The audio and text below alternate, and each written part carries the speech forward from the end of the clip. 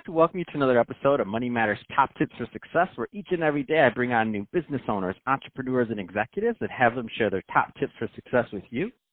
My name is Adam Torres. You can follow me on Instagram at AskAdamTorres. Keep up with my book releases, book tour schedule, signings, all that other good stuff. Always love to connect with you there. And as always, if you'd like to apply to become a co-author of one of my upcoming books, just head on over to the website, moneymatterstoptips.com, and click on Become an Author to apply. All right, so today I have Doug Haley on the line, and he is a casting director. Doug, welcome to the show. Good to be with you. So I'm excited to get more into what you're doing as a casting director, but before we do that, let's go a little bit further into your background. So how did you get started in business and in your career? Well, I had worked in representation, so the exact opposite end of the table, as in casting for 4 years between LA and New York. And it got to a point where I kind of had to grow with the company, like either become a junior manager there or, I'd kind of outgrown to a point where, and I wasn't really happy being in management because it's completely life-consuming. Actors need something from the manager 24 hours a day. And, being a young 20-something person living in New York, I wasn't really ready to give up my own life yet, which essentially is what you have to do a lot in the business to, the managers that really, really make it are on call 24 hours a day for their clients. So I thought, I didn't necessarily want to go into casting, but it felt like the mythical end of the other side of the table. So I thought, maybe I should go see it. And if at least that'll help me be a better agent if I want to come back to agenting, because it's weird to do a job where you don't know necessarily what the other side of that table does. So I had the benefit of getting to kind of know socially a lot of, the majority of the casting community, either via phone and email. And I kind of was looking through people's resumes, and I knew everybody's body of work by that time. So I was reaching out to a few casting directors that I kind of wanted to emulate their careers. And I love independent cinema. I love the indie film world. And so I was very lucky that the very first casting director that I reached out to, Shanna McCanyon, who's a 2-time Sundance winner, and she just does a lot of films, particularly in the early 2000s, that I loved. And she was like, oh, yeah, I know you a little bit. Come intern for me, and we'll see what goes from there. And I did, and from there it was just kind of like she asked me to keep coming back for every single movie, and been fortunate enough to work on and off with her for a lot over the years.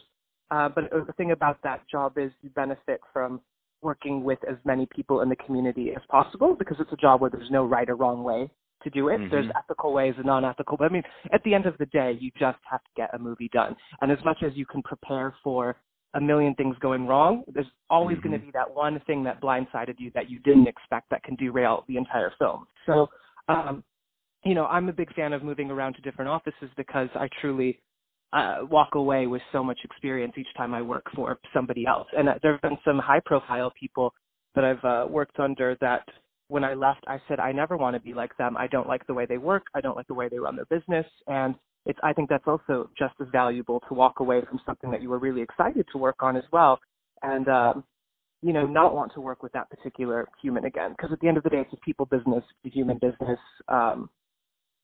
So for me, it's something where I never ever get bored. And the more things I do, and the more types of projects I do, it's always fun. It's always different. It's always interesting, and there's always going to be a challenge that you never saw coming.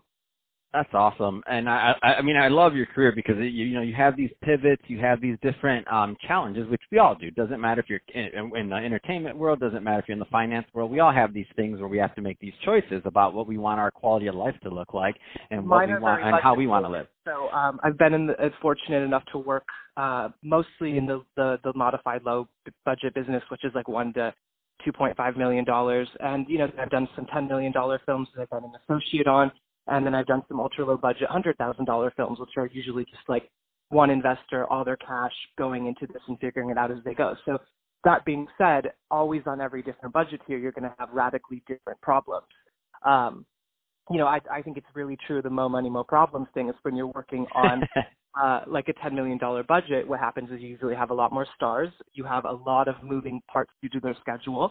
And when you have a lot of marquee names coming to set at one time, their time is incredibly valuable because, movie stars have a lot of things going on at one time. So whenever one of them if you're delayed a day or a scene, or if a scene is running behind, or an actor, the time is so down to the minute that you could risk them having to walk off set. And then what do? You're going to have to do different coverage or figure that out on the fly, or maybe rewrite the script. So I prefer to work at the lower budget, the under 2.5 million, because it's more putting a puzzle together with the right actors as opposed to needing to have as many stars to make the money back for the investors. So for me as a casting person, I feel a lot more creative being on a lower budget because there's a lot less money at stake. And usually it gets to, if there's a problem, it'll usually end up being solved by what's better for the heart of the story, not necessarily the long-term financial gain. And then, working on a $100,000 movie is just a dream in a lot of ways because you can just populate it with the exact right actors. They can usually make their money in pre-sales or, just knowing that the script is great and we'll get out there and we'll get in the right film festivals or get acquired by the right distribution companies, or et cetera, et cetera. But, so it's interesting because most people want to work up in the higher budget, and I really, really love to work in the lower budgets. But on the flip side of that, it is frustrating when, you can never match actors' quote when you're going out. But, people look at a lot of my smaller movies and over the years have been like, how did you get that cast on knowing what that budget was? And the answer is because, I've always been fortunate enough that I'm 1 degree of separation from the actor they want, just from being in LA so long and knowing the community and building a reputation that way. And I've never stabbed up anybody in the back. So I have a good reputation going for me. So I've always just been able to get the actor that script in their hand. And what happens is a lot of times the actor will fall in love with the material or the role, and then they will tell their agent that they're going to do it rather than the agent, having that conversation with the actor about, do you want it, which is a lovely position to be in, because when you're not coming at an agent, the dollar signs and the paycheck, you've got to have something. And what I usually get is that actor already emotionally invested in the material. So I actually rely on the talent to tell their agent that they're going to do it rather than have that back and forth. So that has always been the that's a secret weapon. Well. Yeah.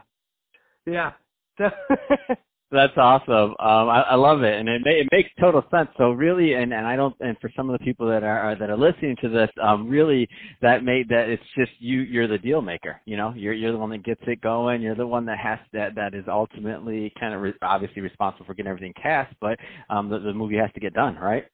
Yeah, absolutely. And you have to get on the ground and make it happen. Otherwise, it just doesn't happen. But what I've always been a fan of is offering actors roles like the exact opposite of what they normally get. So, you look at this movie I did called Dating My Mother with Catherine Erb, and it was the first time Catherine, who everybody knows from Law & Order, but she was like, whoever offers me the comedic mother on a comedy with a gay son, like growing up in New Jersey. It was so against any type of thing she's ever been offered for the most part that of course, that really stood out to her.